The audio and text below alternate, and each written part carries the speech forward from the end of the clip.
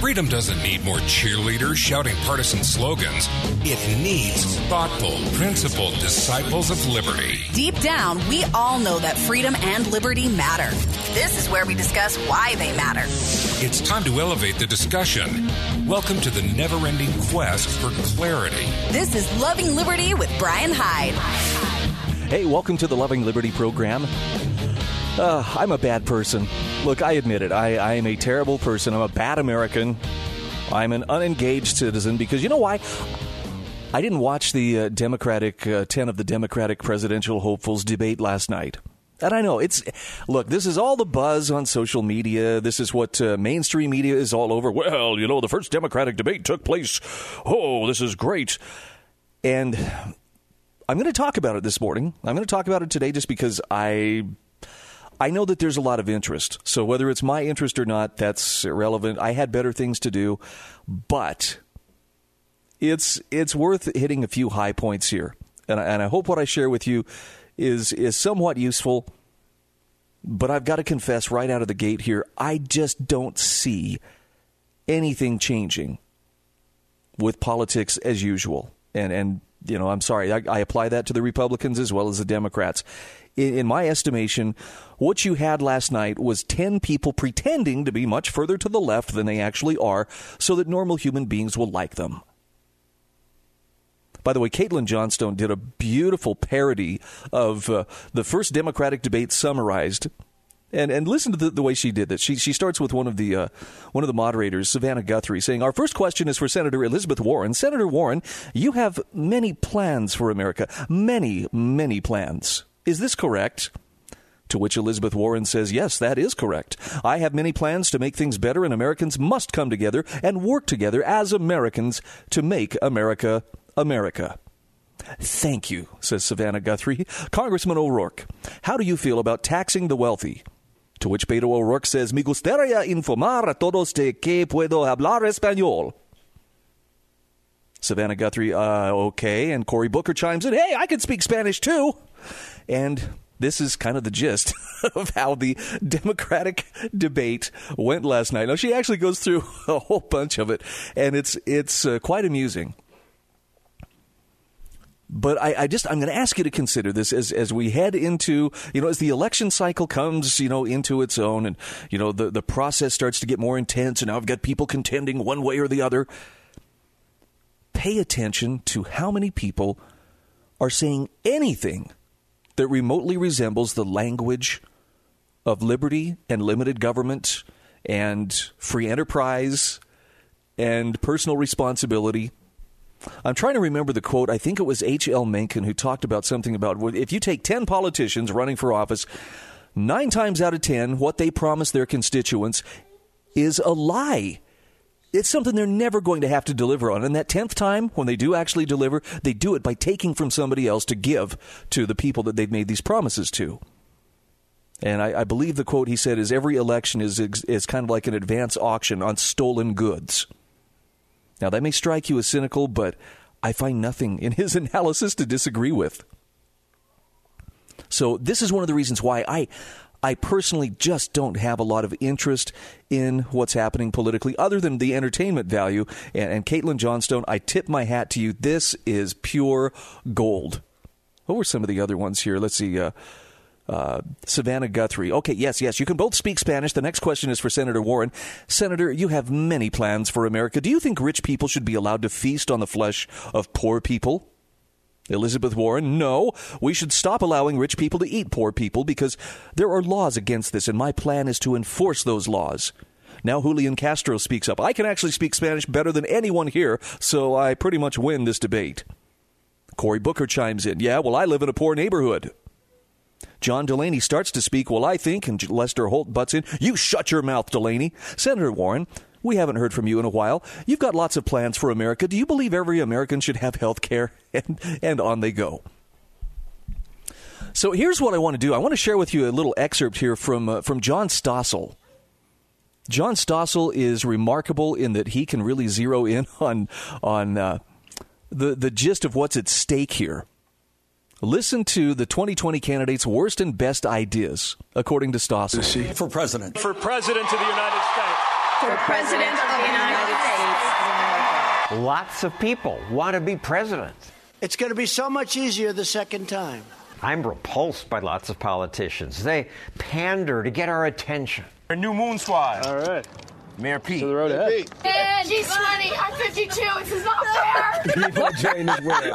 A former prosecutor laughs with radio hosts while lying about the music she liked in college.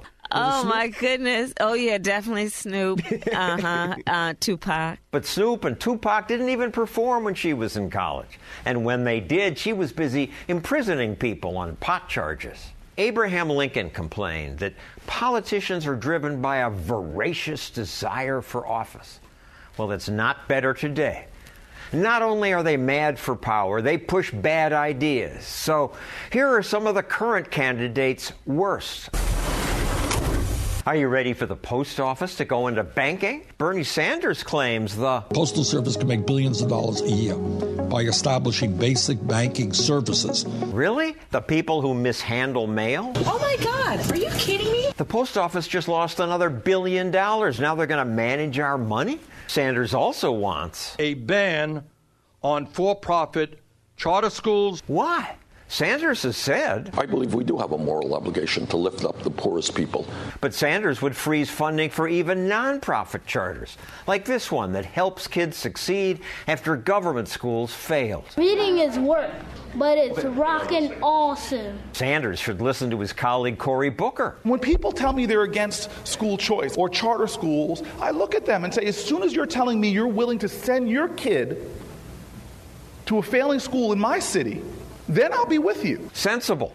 But unfortunately, that was years ago. Now that Booker's a Democratic candidate, he's quiet about school choice. Instead, he wants the government to guarantee everyone a job and to pay many people's rent. We're going to have a very aggressive renter's credit. The bad ideas keep coming. Senator Gillibrand wants to force everyone to buy fertility treatment insurance. Real structural change. Elizabeth Warren plans to change all kinds of things. The cancellation of student loan debt of up to $50,000. She'd also ban all oil and gas drilling on federal land. Our very existence is at stake. Closing that pay gap.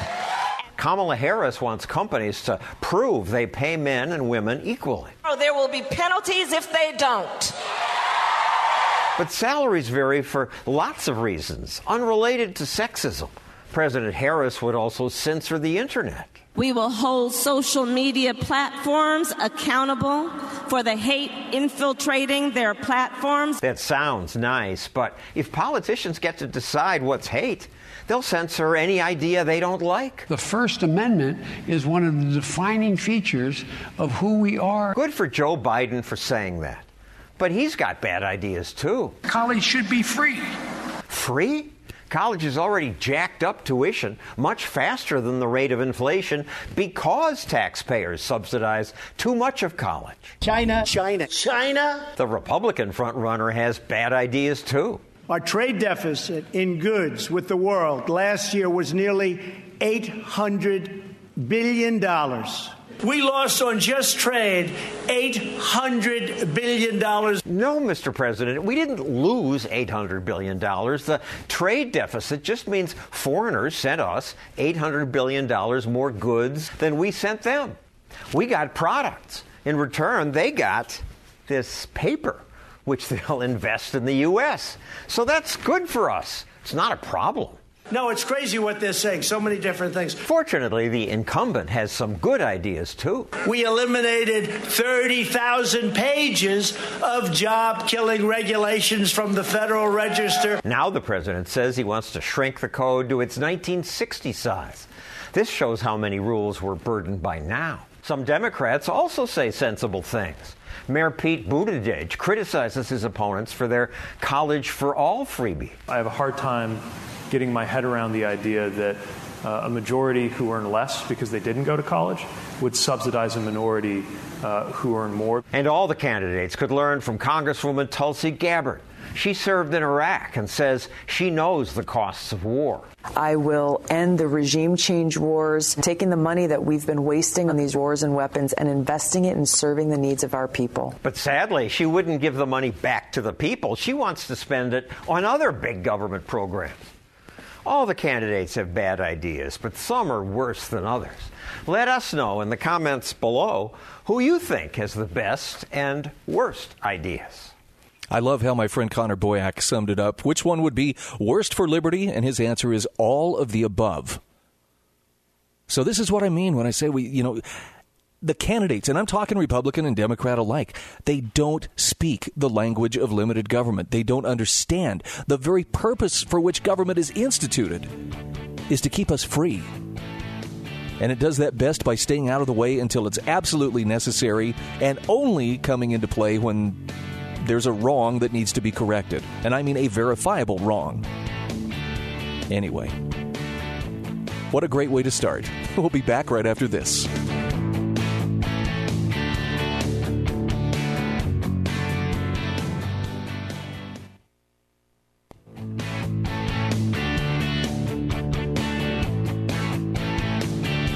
Hey, welcome back to Loving Liberty. I'm Brian Hyde.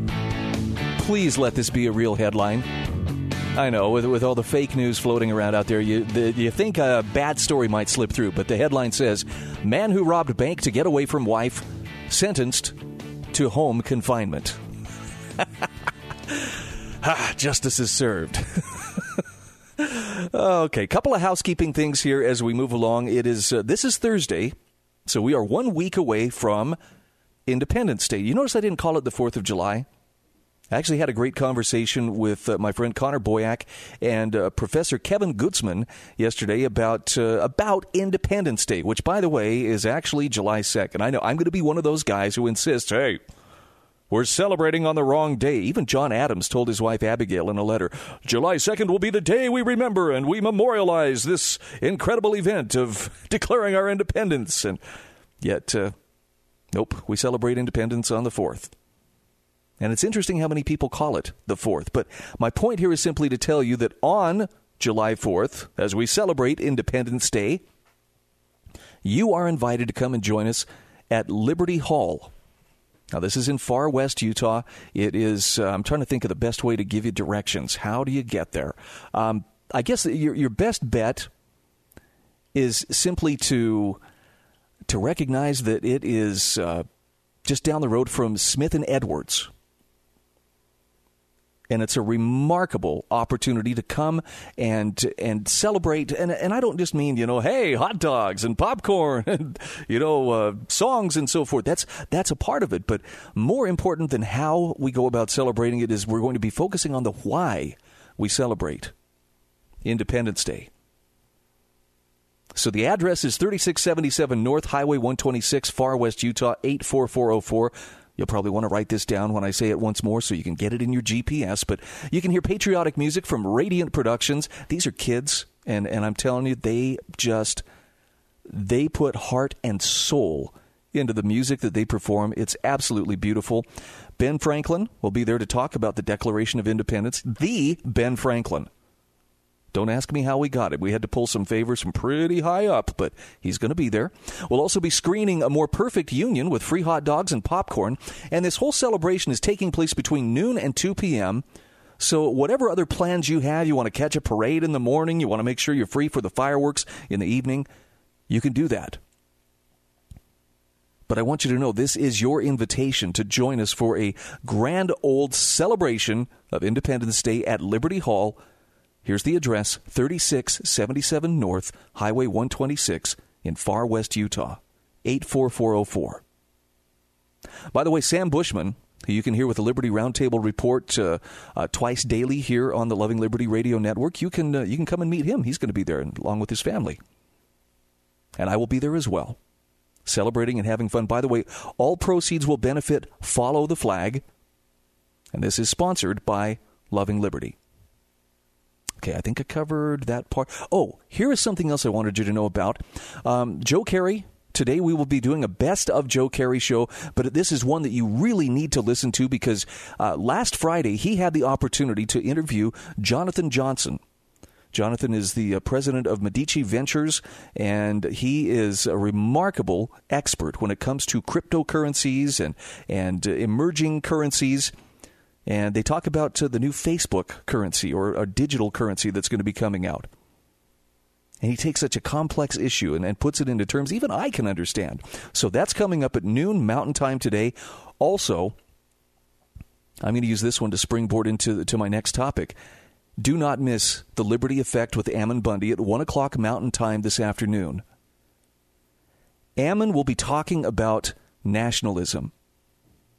And I got to tell you that his take on this, I've watched him actually debate this back and forth on Facebook. You know, he took a break from Facebook here for several months after he had gone on the record saying, look, I don't think we should be treating, these immigrants coming across our southern border like insects. Now, he wasn't saying, therefore, we should just, let the MS-13 gang members and the drug runners have free reign across our borders. He never said that. But he was cautioning people about getting all wrapped up in nationalistic tendencies to where you stop seeing others as human beings. And he took a lot of heat for it. There were a lot of people who said, Ammon, we stood up for you. We stood up for your family. You stuck a knife in our back when you questioned our president. And see, he'd warned about that, too, about the idea that, look, when you start looking at the president as a demigod of some sort, you're treading on pretty thin ice.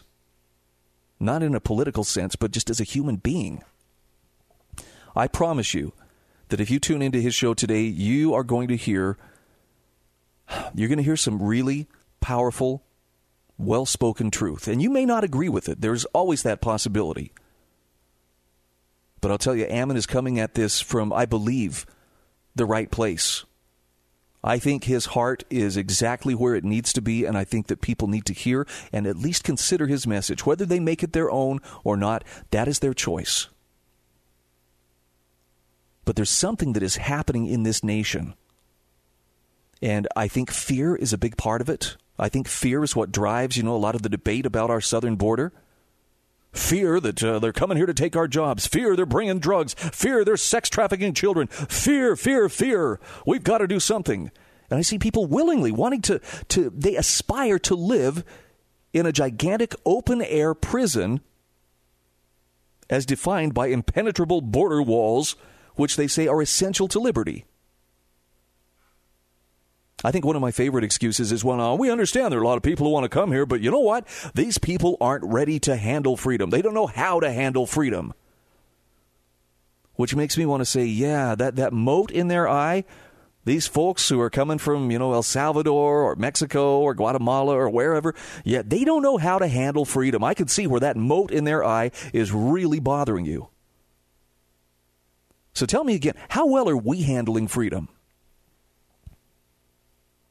Or is the beam in our own eyes making it a little bit hard to see exactly how well we're doing? I'm sorry, this one inflames me just a little bit. I get a little bit passionate. The idea that, these people can't handle freedom like we can. Excuse me, but we are squandering and we are peeing away the most incredible birthright that any people on earth have ever had the blessing or privilege to enjoy. And we don't even know it. Because we're not even connected with it. Well, that was good for 200 years ago, but it's a whole different world. Well, sure enough, then, we probably ought to junk all those principles and all those lofty ideals about liberty and about free travel or free migration. Yeah, we should do that. Focus on our own, policies here, like let's keep that welfare state going. Look, I don't think there are any easy answers, but I know that correct principles are the best place to start. One of those correct principles would be starting with, is government acting in its proper role? Now, I'm not just referring to the welfare state, which I believe is government acting well beyond its role, but I'm also referring to the idea that the federal government has now assumed authority that was not explicitly given to it in the Constitution to regulate immigration. Look, when you go from state to state, I drive to Idaho to go visit my dear old gray-haired mama, and I cross a sovereign border every time I do it. And you know what? I don't have to stop and ask for permission There isn't a checkpoint to vet me and make sure, now, why are you coming to Idaho? What is your business here? Are you smuggling children? Are you smuggling drugs? There's none of that. Now, of course, it'd be different if I was a commercial driver, but that's another story for another time. Crossing a nation's border should be about that big of a deal. And before you have the knee-jerk reaction, well, but it will let all the undesirables in. So how do you know an undesirable? Can you tell by the color of their skin, the accent that they speak in? How do you know someone is undesirable? To me, the most objective way to tell is their behavior. So if a person wants to freely migrate or travel, and their behavior is peaceful, and they're not imposing themselves on someone else, financially or otherwise, I think they ought to be free to do that. But the fear that lurks in a lot of people's hearts says otherwise. Hey, maybe I'm wrong. Set me straight. 801-331-8113. We'll be back after this.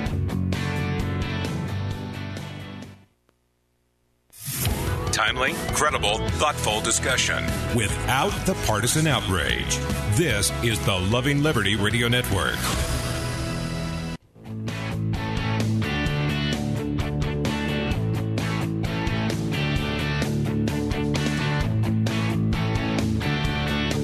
Hey, welcome back to Loving Liberty. I'm Brian Hyde.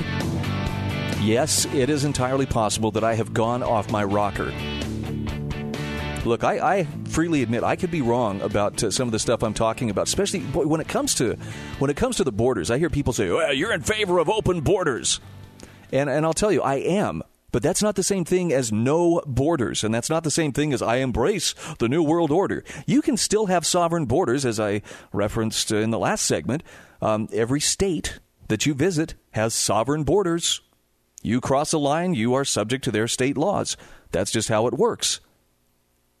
But it's open. And you freely cross back and forth, and nobody really gives a rip unless your behavior is somehow harming another person. But for some reason, when we start talking about the others, the people down at the southern border, that causes a little disconnect. And I'm going to go fully off into the weeds here, so, just be warned. This is where I may absolutely lose you. But I'm going to put my heart out there and let the chips fall where they may. If this is just too much, then okay. Maybe I am just, a hopeless, idealist. But I'm thinking back to a recent conversation I was having with Ammon Bundy about this very subject. And something that struck me is the consistency in Ammon's message. People accused him of, well, you've changed. And I'm here to tell you, Ammon has never been an advocate for, hey, we got to keep these people out, or we got to centralize more government power over us to protect us, from the others. His message has been first and foremost that the source of freedom is God.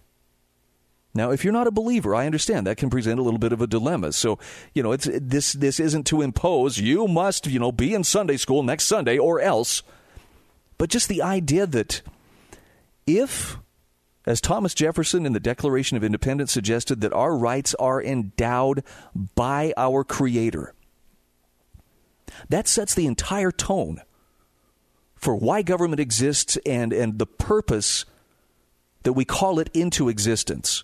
If our rights are given to us by our Creator, meaning they are inalienable, they are natural, they are an essential part of us and every other human being on the face of the earth.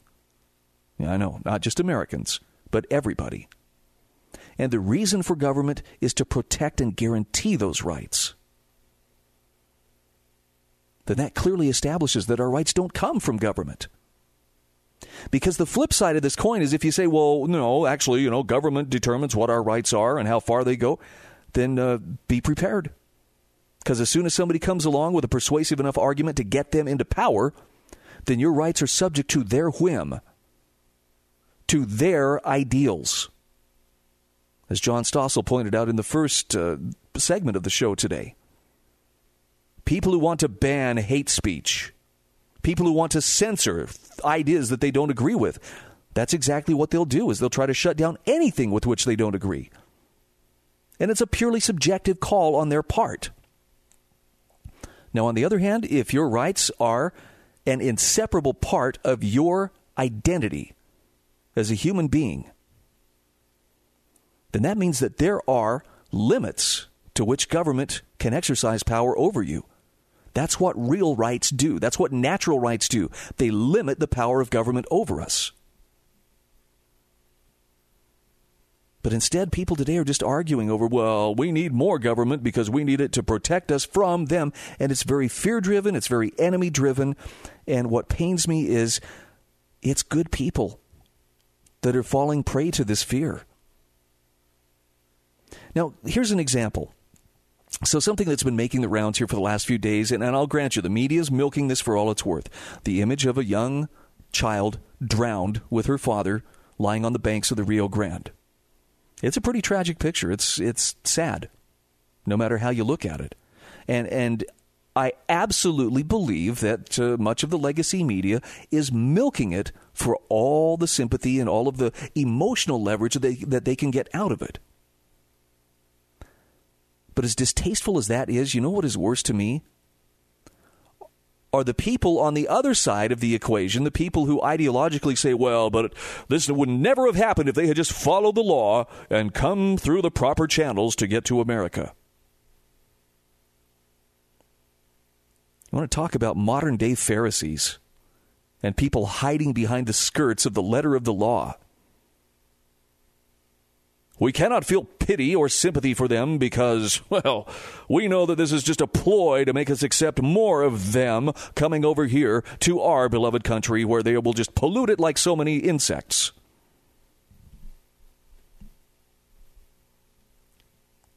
Here's the problem.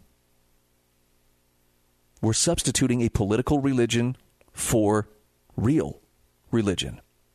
Our faith in politics is stronger than our faith in God. Do you know why I say that? Because if our faith in God was as strong as we'd like to think it is,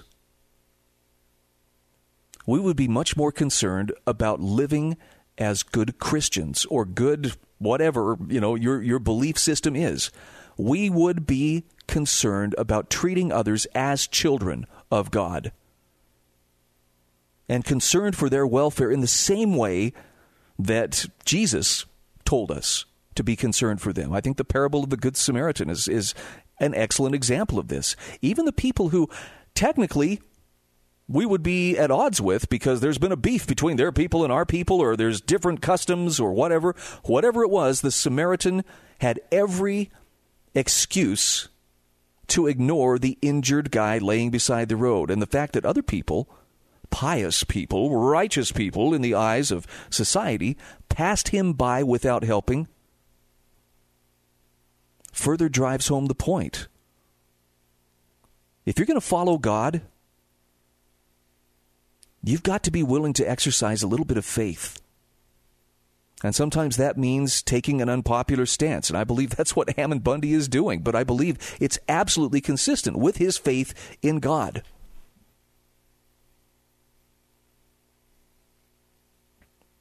Now, my take on this is, in the long run, and I mean the long run, in the broadest possible sense, what's going to make the biggest difference in our destinies, individually and also as a society, is not how politically adept we were and how politically skilled we were at getting our way. It's going to be what kind of people were we? What kind of lives did we live? I'm going to use the term godly. People who honestly strive to live godly lives quickly come to find that the first and perhaps most difficult requirement of doing so is humility. And if you can't find that humility or meekness of heart, and by the way, politics does not reward humility or meekness of heart. It looks at it as a weakness. Pragmatists dismiss it as, well, you'll never win an election like that, as if that's the most important thing in the world. And that's what I'm asking you to consider. Is that short-term political victory really the most important thing in the world? Or is there something larger that's at stake? And I'm sorry, for those of you who are not of any particular faith, I'm not trying to marginalize you or shut you out from this conversation, but I'll tell you, for those who do have a belief system, for those who do consider themselves people of faith, it's really important that we consider, what are we willing to give up in the eternal sense just to gain some kind of a short-term temporal victory that isn't even going to matter 2 years from now, 4 years from now? I think that's the toughest thing that God asks of any of us, is to be consistent. And here's the kicker. In my opinion, but also in my experience, if you are honestly striving to live a godly life, and maybe I could simplify this by just saying, if you're trying to live the golden rule, since that seems to be the basis, the basic premise, or the basic underlying commandment of all of the world's major religions. What you would not want done unto you, don't do that to other people. If you can live by those rules, what's happening politically really doesn't matter, because in the long run, you are doing your part to live up to the reasons for which God created you. But fear is such a powerful tool, and it causes people to set aside those lofty principles because, well, we all know we'll just have somebody run right over us. Well, I'm going to ask you to consider, where did the founders of this nation, I mean, come on, we're going to celebrate our independence here in a week. Where did the founders put their faith? Have you ever read their writings? Have you ever seen what the spirit of the American Revolution was in terms of the spirituality that was behind their cause? Look, there was serious moral truth at stake. But they were striving to be the kind of people who were on God's side, not just to win some political victory. All right, I'll jump off the soapbox.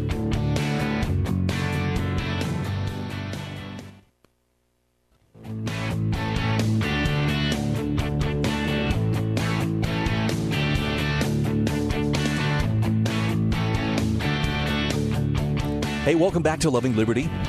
Hopefully I haven't offended or driven too many people to the margins with my absolutely unhinged commentary today, but these are a few things I've really needed to get off my chest, and I want you to understand, I'm not trying to call you to repentance so much as I'm recognizing how I have needed to be called to repentance on these very issues myself.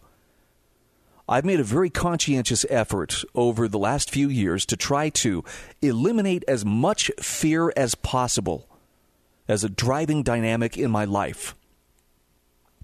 And in so doing, that has, in my experience, it has allowed me to draw closer to my Creator, to more clearly recognize the things that actually matter in life. And I'm going to confess right now, politics is not the most important thing. But that's hard to tell, right? During election cycles, when you get the election rallies, all the political ads, and the emotional campaigning, I think sometimes it's really easy to forget why our governing systems exist in the first place. And at their most basic, look, the government exists to make and enforce rules governing human conduct. Now, that sounds noble and it sounds lofty, but it also means every rule or every individual policy carries some form of punishment that can be used to deprive an individual of his life, liberty, or property. Now, as voters, we bear personal responsibility for how government behaves as our agent. So when government becomes abusive, it's because the voting public has allowed it to do so through the people they elect. I like how my friend Eric Peters puts it. He says, remember that what we call the government is just us collectively. We elect representatives, they pass laws, but ultimately, the government is no wiser or more righteous than each of us individually. This is one of the reasons why the nation's founders placed very strict limits upon government power and actually spelled out exactly what it should be allowed to do, keeping everything else off limits to it. Unfortunately, human nature is pretty consistent in how most men react to being given power. Those who attain some degree of authority tend to use that power to force other people to do as they demand. And when you combine this tendency with the coercive power of government, people become busybodies with no sense of personal responsibility or conscience. And that's why politics tends to draw power seekers like moths to a porch light. So if you're going to participate, if you are planning on voting, one of the essential things is you have to be able to differentiate between those who are power seekers and those who would instead serve the people who elect them. That is, if you want to be a responsible voter. Personally, I have zero problem with people who say, I won't vote. I refuse to vote because I don't want to lend legitimacy to the system that's doing its best to separate me from my rights. I can respect that.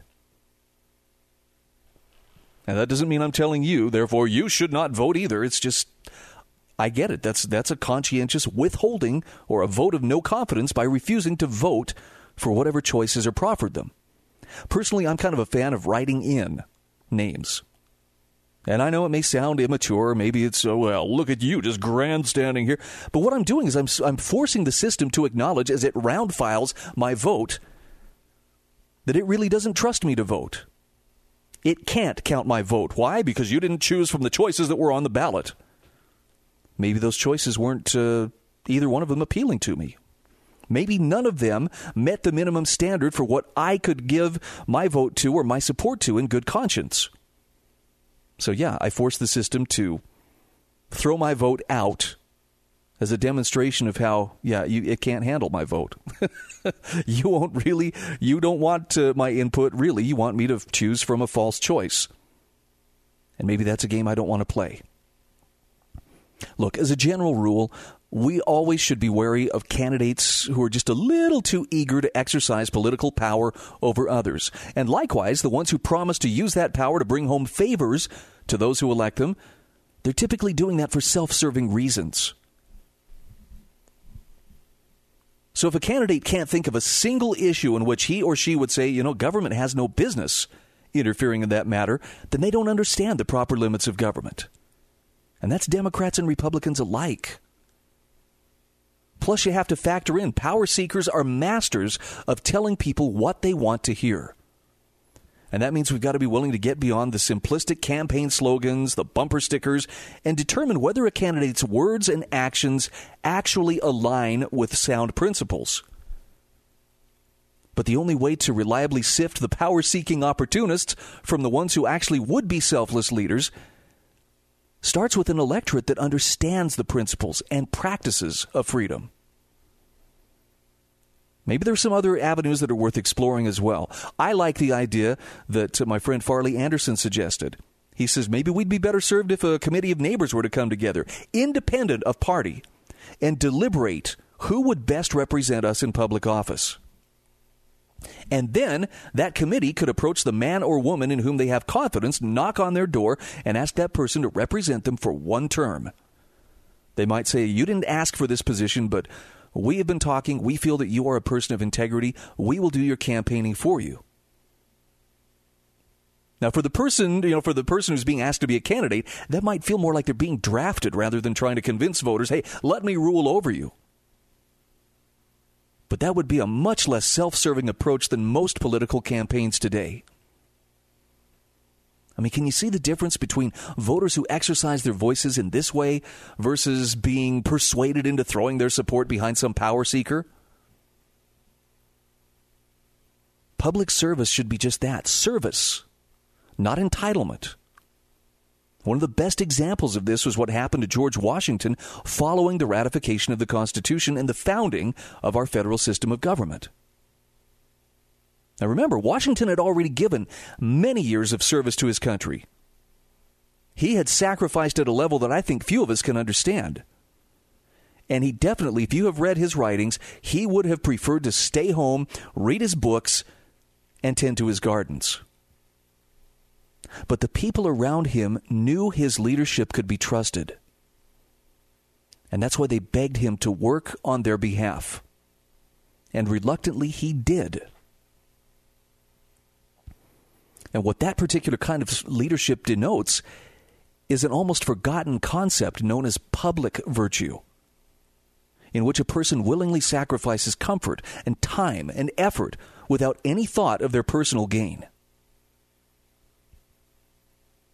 Try translating that into politics. Can you imagine political service being a time of sacrifice that primarily benefits others and not the person who holds office? It's kind of like the person who puts in the backbreaking work of planting trees with the understanding that they won't be the one enjoying the shade or the fruits 40 years down the road. Power seekers won't do that kind of work. But people who are service-oriented will, and it's in our best interest as voters to recognize the power seekers for what they are and refuse to reward them. But that can only happen when we understand that every one of us has a personal moral responsibility for what government does in our names, and that the same moral laws apply to individual action as to when men act in concert. Now, I promise you this, as election campaign 2020 gets into full swing, the fear factor is going to be dialed up to 11. And the big fear is going to be, well, we can't let the other side win. And boy, I'll tell you, from what I've seen of the highlights of the Democratic debate, the plans they have for us, it's pretty spooky. But you need to understand that our politics are corrupt, not just on the Democratic side. As you watch the Republicans and Democrats attack one another, you need to understand neither one of those parties possesses the slightest degree of moral authority or principle. Both parties exist for the purpose of getting people elected. And when they're criticizing each other, it's like watching a pile of manure criticize a puddle of vomit because you smell bad.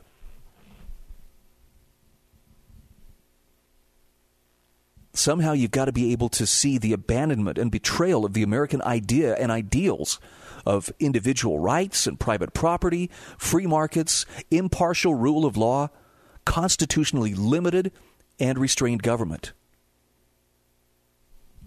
Because right now, we see people who are unprincipled and manipulative and power-lusting and ruthless in their pursuit of their own gain with no respect or recognition of the rights of others. And it's happening in the entire political system of government. It's happening at all levels, federal, state, and local. As unpleasant as the reality of the election cycle might be, at least it's giving us a very clear opportunity to admit where we really are as a nation, as a community, or maybe even as individuals. I think the best thing we can do is know with certainty who we are and what we stand for, and let every other thing flow from that.